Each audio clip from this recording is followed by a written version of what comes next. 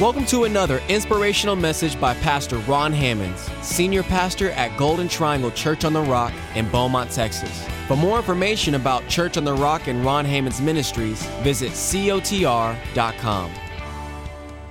You can open your Bibles this evening to the book of Acts. We're continuing in Acts chapter 4 this evening. And before we get there, let me tell you that our title of our sermon tonight is Family Feelings. We'll get there in just a moment. And first we're going to, while you're finding the book of Acts, we're going to go and read a scripture out of Psalms really quickly. You can look on the screen and catch it. It's Psalm 68, verse 6, one of my most quoted scriptures in the Bible. It seems like I memorized this scripture early on in life, and I have used it in so many places. It simply says that God sets the solitary in families. He brings out those who are bound into prosperity, but the rebellious dwell in the dry land. God sets the solitary, the individuals. God sets individuals in families. That's what the Bible tells us. And He brings out those who are bound, those who are without, those who are trapped, those who are hidden, those who have been held captive, those who have less than they should, those who are trapped, those who are alone, those who are in bondage. He brings those out into prosperity. He gives them something that they perhaps never had before, that they may have only dreamed of or may have wished for or hoped for, but didn't imagine it to be possible. You know, people who are bound, people who are without, people who don't have what they need, many times what they dream of and hope for, they cannot imagine happening. I mean, it's horrible to be trapped, to be in a hole, to be in a real problem and not have hope that tomorrow is going to be any different. But He brings those out, and this is God's nature. He reaches down and sets solitary in families and brings people who have no hope and gives them hope and brings them into prosperity. But those who will not allow God to work in their lives, those who are rebellious, those that resist God, those who just are not going to let God in, they're just not going to go with God's plan, those who are just continuing to resist God and thwart His efforts in their own life, those who keep saying no to God, they end up dwelling in a very dry land, in a land that you know, filled with drought. It's empty. It's barren. A family. God sets the solitary in families. You see, God has designed, because of His will and His purpose, because of God's plan, God has one great big singular goal. One big goal that started this whole thing. That's why we're here. That's what God's doing. God's big plan, His overriding big plan, is that God wanted a family. Okay? That's it. My goodness, that's the only thing that's why we're here. That's what all this is about. God wanted a family. God wanted children. Isn't that interesting?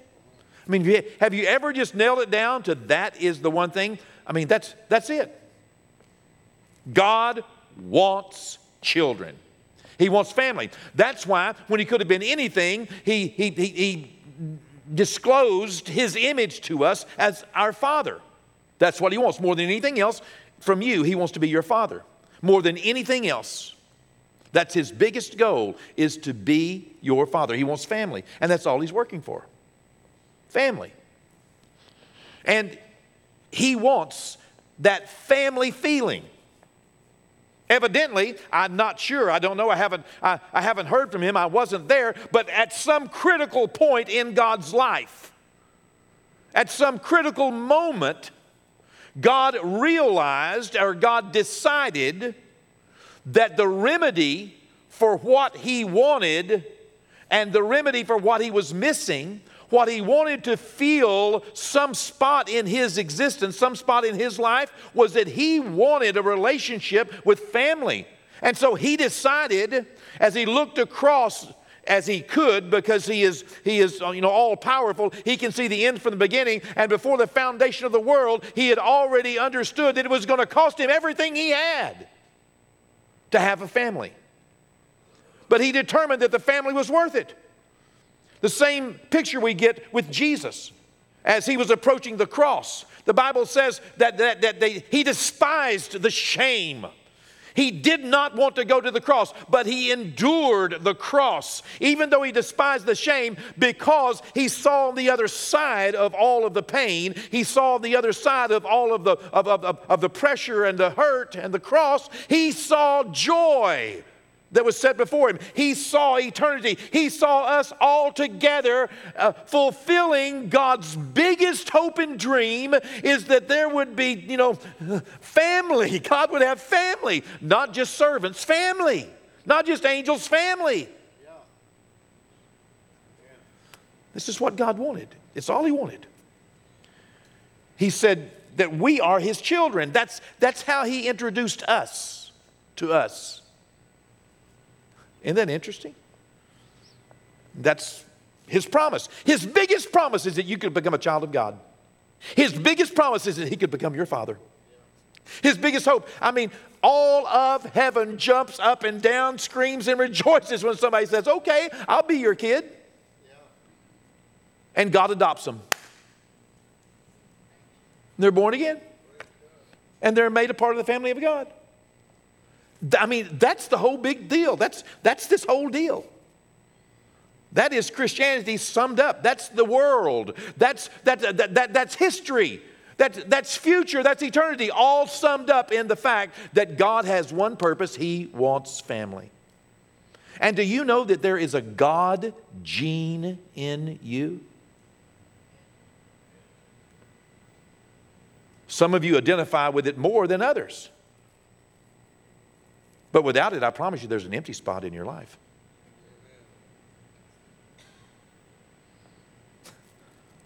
Some people try over and over and over and over and over and over. Lots of times look like that, first, second, third, fourth marriage would have done them in. Nope, they still want another one. Why? Because there is a drive. God, do you know, while I'm on this, do you know why God hates divorce? He's been divorced twice. Do you know your Heavenly Father's been divorced twice? Once from, Israel and once from Judah. He said, Judah, look, I divorced your sister. Don't you think for a moment I won't divorce you if you act like her? He understands the turmoil, but yet he presses on. And like he told Moses, look, if they're not going to be family, then I'll get me another family, because I'm going to have family, Moses, and I'll have them through you. He said that to Solomon. He said that to David. He said that to Jeroboam. He told Jeroboam, I will keep you. If you'll do and you'll follow me, man, I'll tell you what, I will bless you and your family, and y'all can be with me, and I'll be your God. And we'll, what he told Abraham, he said, Abraham, I respect you because I know that you're going to raise your family to be my family. Come on now. It all points at this one desire, one purpose of God, to have family. That's what God wants more than anything else. The Bible makes it very plain. I'm not sure that we can understand or grasp that.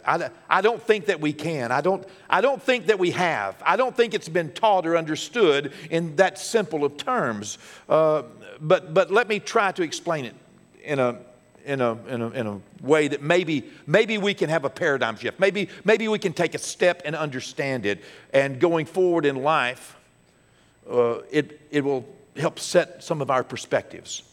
You see, every message that God inspires through a preacher or through a song or through, something that someone writes, every message that God inspires is designed to change your life forever, to change what you think, to change what you feel, to change what you want, to change what you believe, to change what you're pursuing. Every message is designed to set us up and help us to be better for the rest of our life. Every message is designed to make us understand God better and please Him more and become more like Him. The Apostle Paul says there is no greater joy than to know that your children are following you, and walking in the Lord and doing what's right. There's something wonderful about what God wants that we also want. It turns on the inside of us. We want it. Sometimes people are in real connection with it and sometimes people aren't. But let me try to put it in another perspective. I'm going to talk about something completely different, and then I'm going to pull the curtain back and I'm going to say, see, that's the way family is. Okay? So don't get surprised when you get there, okay? But go with me over here first. Have you, how many of you got to eat today? If you wanted to, you got to. Okay. Was it okay? Did you get enough? Oh, Chick-fil-A. How many times you go to Chick-fil-A today? Isn't that wonderful? That's wonderful. Let me tell you something. We're blessed. We get a lot of food, don't we? I mean, we are super blessed. Oh, my goodness. Praise the name of the Lord. I got to eat everything I wanted today. Whew. You can tell, can't you, Leonard? I saw him grinning at me like that. Yeah, I got to eat everything I wanted. All I want, you know what? I'm going to eat again when I get home. Sure will.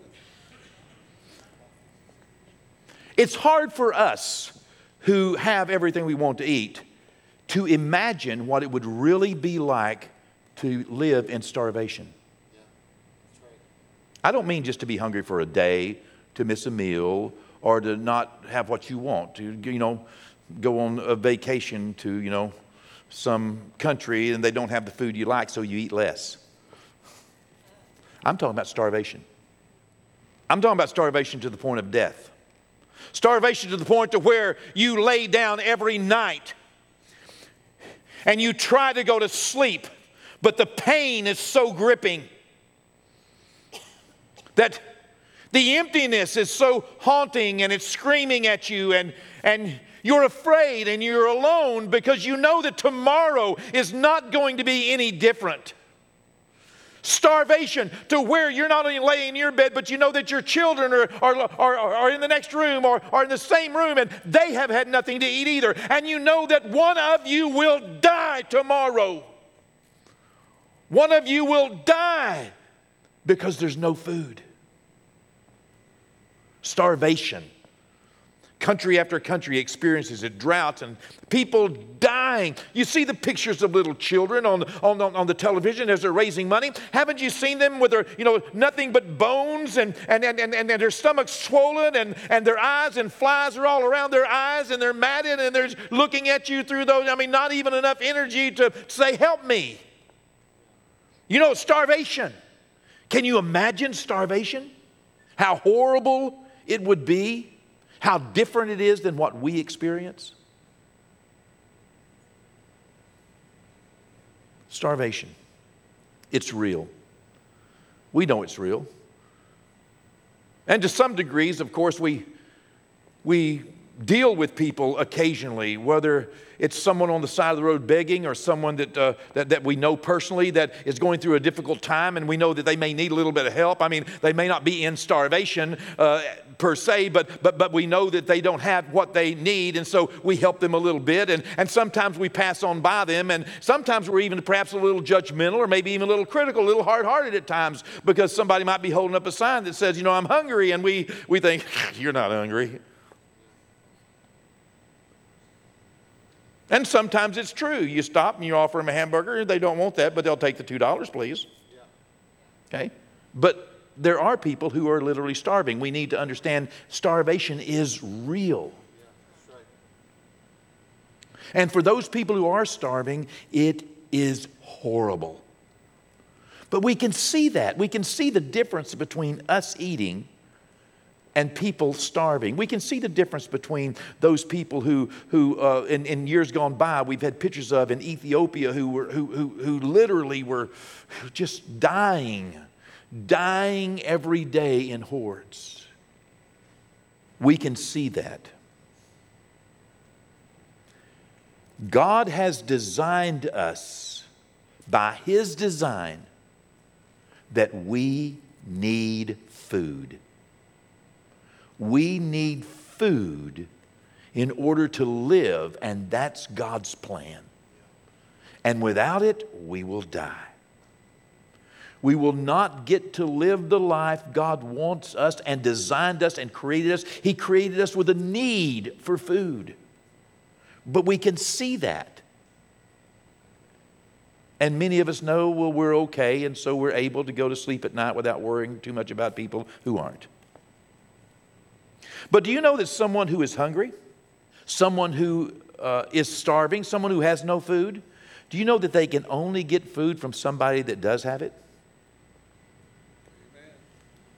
Somebody that has no food cannot get food unless they can get to someone who has food. Whether they buy it from them or it's given to them or they steal it or they pull it away, whatever. They can only get food from people who have food. Isn't that interesting? You see, it's the same thing, same principle. Eternal life. Okay? You were dead in your sins, and the only way you could get eternal life was to get it from somebody who had it. God. Okay? I mean, that's the only way to get it. You got to get to the guy that's got it. Now, if he would sell it, which he won't, you'd be willing to buy it. If he would let you work for it, which he won't, you'd be willing to work for it. Why? Because you'll die without it. You were designed to die eternally without eternal life. And there's only one place you can get it, and you can only get it from the guy who's got it. And I'm sorry, but you can't buy it, you can't work for it, it happens to be free. But what you have to do is give him your life in exchange. Make sense? That's good. Same thing with starvation. People who are starving can only get food from people who have it. Now, let's take that step from starvation over to family. You were designed by God to need food, to need eternal life. You're also designed by God to need family. God designed it so no one could even be born without family. You can't be born unless you're born by a man and a woman, constituting God's perfect design of family. It's just not possible. That's the only way to get here. And you have to get life from somebody that has it. But we are designed to want, need. God's perfect for us is that we would have family. Family. Some of us are driven by it. It's one of the greatest blessings of life and one of the greatest disappointments of life. Family. Right? It's one of the greatest challenges, one of the greatest hopes. Family. We're designed by God to need it. Just like we're designed by God to need food, you are designed by God to need family. Without family, you cannot survive. You cannot live. You cannot live. When you're born into this world, you can't live if somebody doesn't love you and care about you and take care of you and provide for you what God intended for families to do. And we carry that need like God does, that critical need in His world. He has carried that need now for thousands upon thousands of years. He's carried it every day. And His need for family, His desire for family, His want for family, He passed that on to us. And God will do anything. God gave everything to have family. God wanted family so bad, and we also have that same drive, that same desire. But the only way that people can get family is to get it from somebody who's got it.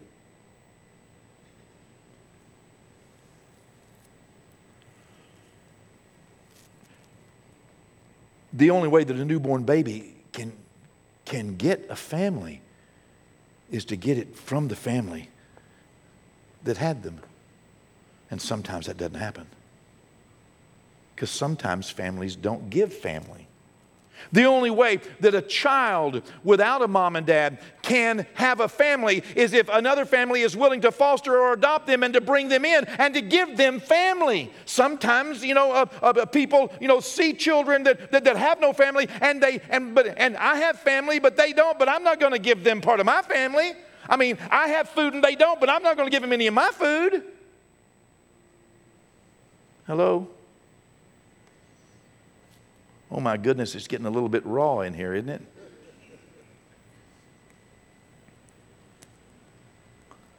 And sometimes sometimes God tries to give eternal life, and people say, no, thank you. The rebellious live in a dry place.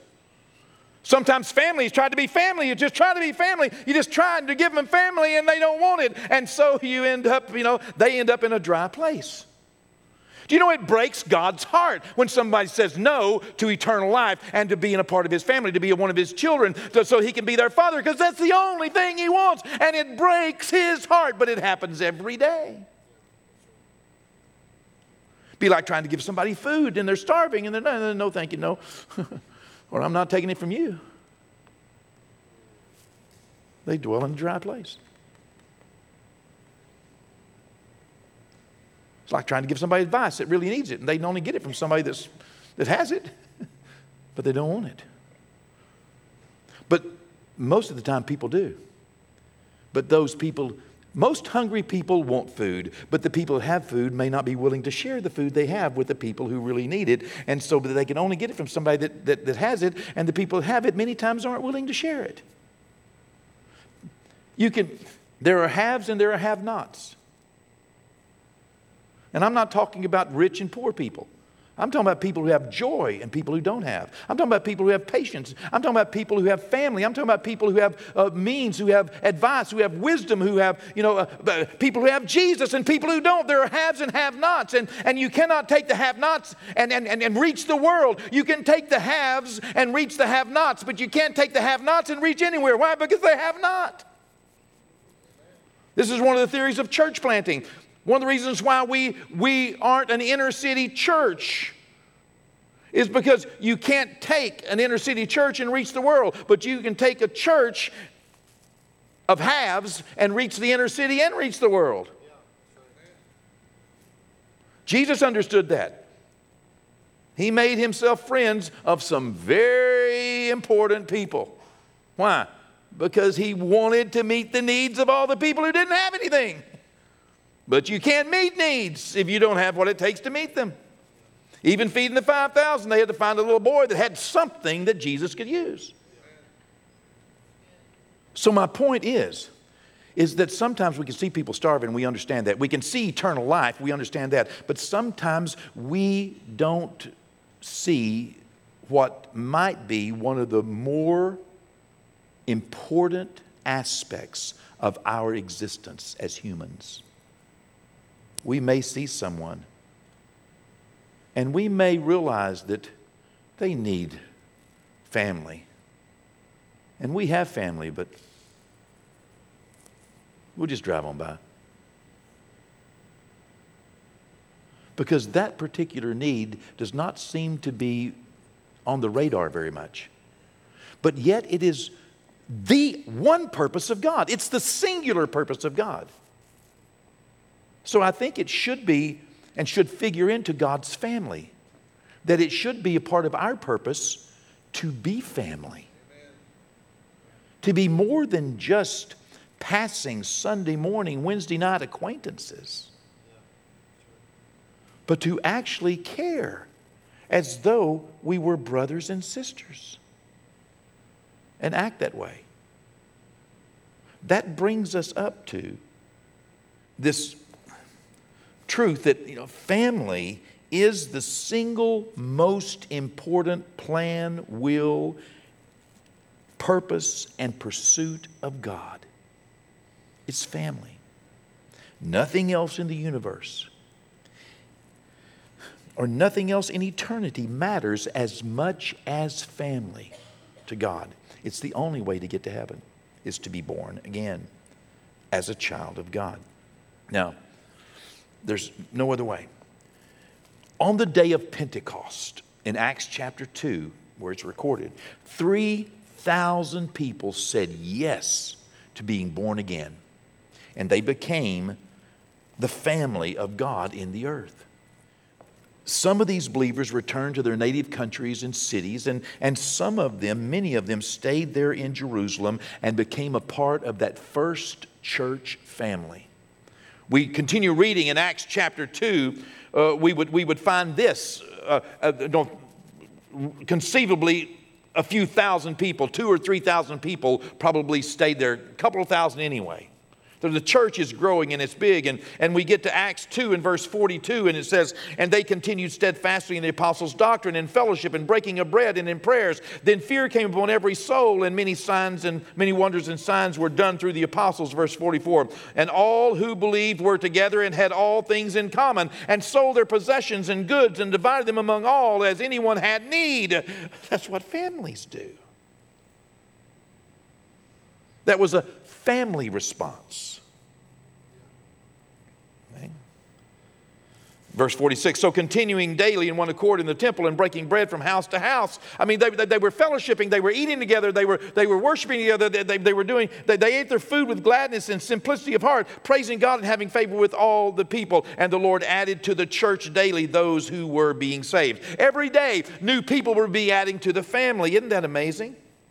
Now, the church family was growing in those days, and every day people were being born again, and there was such excitement and such powerful results of them acting and being like family. They were like family. I don't know what all of a sudden a realization came to them.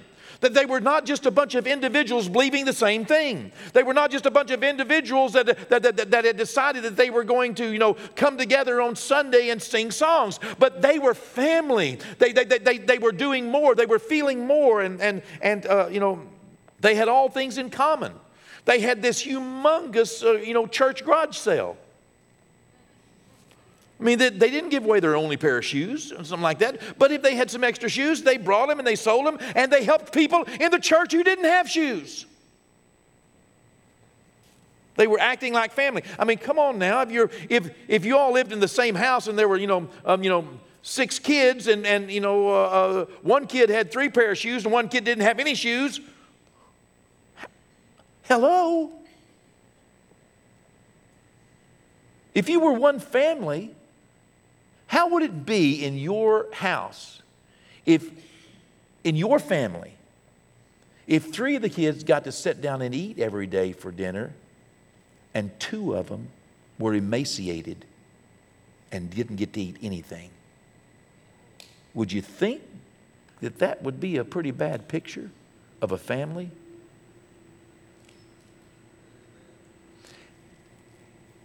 If the 3 extra pork chops I have at home are mine and I let my brother starve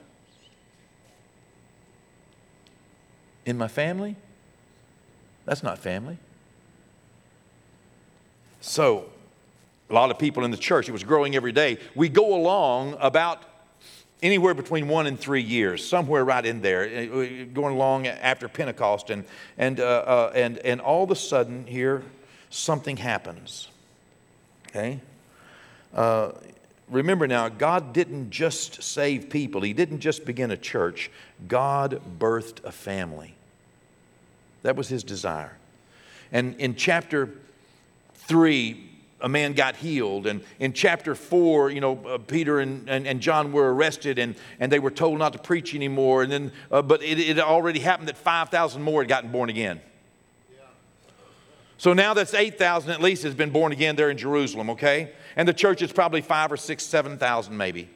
Can you imagine waking up one morning and you have 3 children, but you are so pregnant that before the end of the day, before sundown, you have 5 more children? You woke up that morning with 3, you go to bed that night with 8. And the problem is tomorrow you're going to get up and you're just as pregnant. Whew. It's a growing family. That's what happened in the book of Acts. So we get now to where we'll pick up where we left off last week in Acts 4, verse 32. We did all that to get right here. Now the multitude of those who believed were of one heart and one soul. About 6,000, 7,000 in the family of God here. Neither did anyone say that any of the things he possessed was his own. Sounds like family. But they had all things in common. Now, let me tell you up front, this is not doctrine that we teach. This is not a commandment of God. This is not something that you're supposed to run out and do. Okay? This is a testimony. It is a description of what happened here in this case. It is an example. It is a pattern.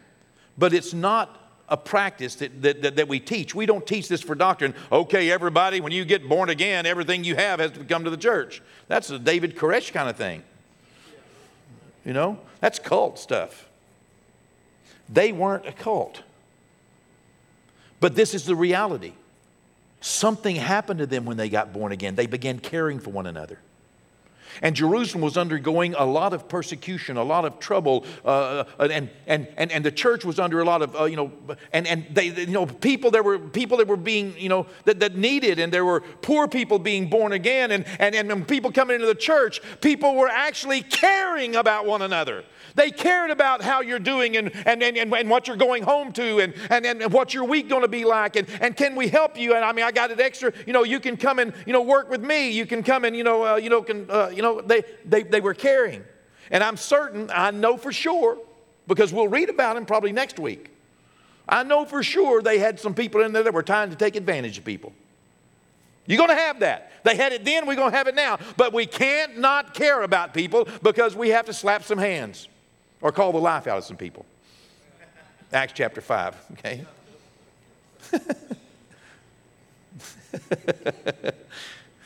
Can't be stealing from the family of God. Okay?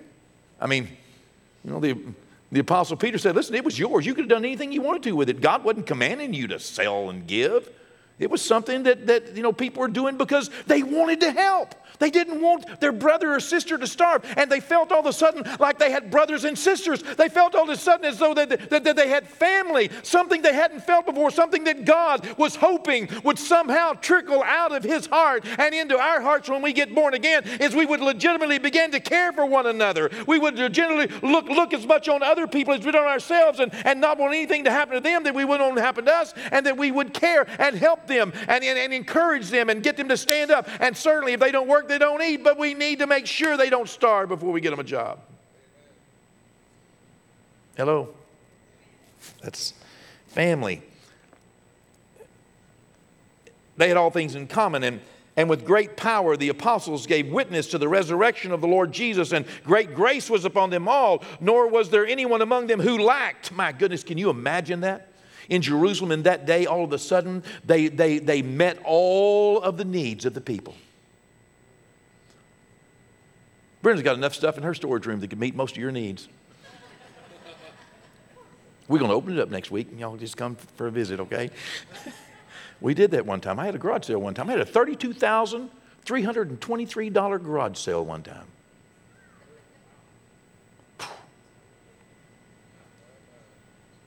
And we probably gave away $30,000 more. Listen, do you know how much stuff we're not using that somebody else could use? And I'm not talking, this is not doctrine, it's not commandment.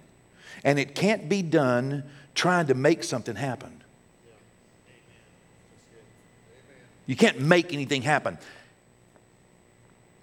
You can't work to get saved, but if you are saved, you'll probably be working. Okay? You know what I mean? There are things we do because we feel like it. And I think that sometimes we may not feel the family feeling that God is hoping that we will feel. Maybe it's not been preached. Maybe it's not been taught. Maybe you've not been imagined that God is looking at us as family. And here in the first church, they all of a sudden realized something. I mean, they weren't commanded. Nobody was made to do anything. But people were coming and volunteering and doing things and not giving their only, but giving some extra. And we're not just talking about money, okay? And I'm not on a food drive or a clothes drive either, okay? Don't get me wrong. I'm teaching principle here, okay? Not issue, principle. None of them lacked, for all who were possessors of lands or houses, and there's every indication that these were not their main necessities, that they sold them and brought the proceeds of the things that were sold and laid the apostles' feet, and they made distribution to each as anyone had need. And Joseph, who was surnamed, also named Barnabas, this is where Barnabas comes into play, by the apostles. which is translated son of encouragement. He was a Levite of the country of Cyprus. And we can infer that since he is mentioned, that this did not everybody did this, okay? But there were some particular people who did. And they were noted, that having land, sold it, brought the money, and laid it at the apostles' feet. Now, why did they do this? It's because they wanted to. It's not because they had to, or it was some commandment, or it was some church doctrine. But it's because they wanted to. This is the family of God in action. This is a description of what people do who care about other people. And indeed, this is an extreme example. But not every example has to be so extreme to still meet the needs of people who have needs. Sometimes the simple need that someone has is an encouraging word. Just 5 minutes of your time. Something that you would give a brother or a sister. That you may not recognize the person who is born again as a brother or a sister. But we're family. We are family. You know, families have their own problems, but one of the things they do is they do care about one another. That's God's hope. This practice, like I said, is not taught, but it is evidenced. Acts chapter 2, Acts chapter 4, later on in Corinthians chapter 16, other places, that the church cared about their brothers and sisters. That they cared that other people were not just left to fend for themselves, especially in desperate moments, in desperate places. You guys do well. You know we reach out from this church. We don't have to. It's not a commandment. It's not a mandate. Nobody makes us do it. But we reach out from this church every week to help people who don't have. We take some of what we have and we share it with others. We share it with others in our community. We share it with others in communities all over the nation and around the world. We care. You are acting like a family. You have no legal obligation to help anyone. But you feel like you care. You feel loving. You feel compassion. You may never even meet that brother in South Africa or Somalia or in Pakistan. You may never even meet that person in Indonesia. You may never meet that person in Mexico or in Argentina, but you are a vital link as a family member, reaching out of the love of God out of your life and touching their life and meeting a specific need in their life. You're doing it every day. Every day. We should care. This particular passage in Acts, because we're going through the book of Acts, I got to Acts chapter 4 and I got to these passages and I said, Lord, how in the world can I teach these passages? Give me some way, Lord, that we can understand this, because it is hard to read through that, because all of a sudden, okay, am I supposed to do that? I'm supposed to tell everything I got and give it to poor? Am I supposed to, bring everything I got to the... No. But the intent is to show that God's heart fell on these people. And as far as the church was concerned in Jerusalem, they felt like they were family. And they cared about one another's needs. They were meeting needs. Acts is all about the family of God. We should recognize the plan that God has and the work that we have to accomplish His will. The biggest thing that God wants for us is, number one, to accept Him as our Father so that we can be His child. And number two, God wants us to accept one another as brothers and sisters.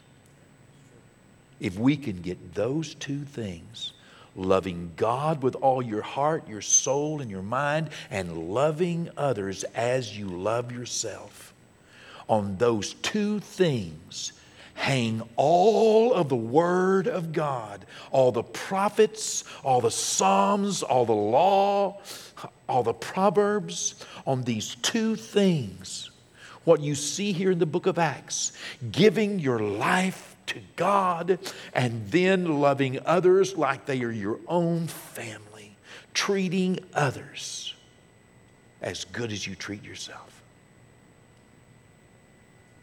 That's what this passage means. And we see it in action. They got born again and they began caring about one another. They didn't just bring money to the church so that the church could have a bunch of money. They met needs through a common, loving, caring God. Well, they didn't love like this to become family. They loved like this because they were family. I pray that we don't let other people feel the emptiness that only family can feel. Reach out. Realize it's a legitimate need. It's a God need. Don't be selfish. Don't be stingy. Don't be greedy. Don't be judgmental. Don't be critical. Don't be condemning. People need the Lord, and people need you.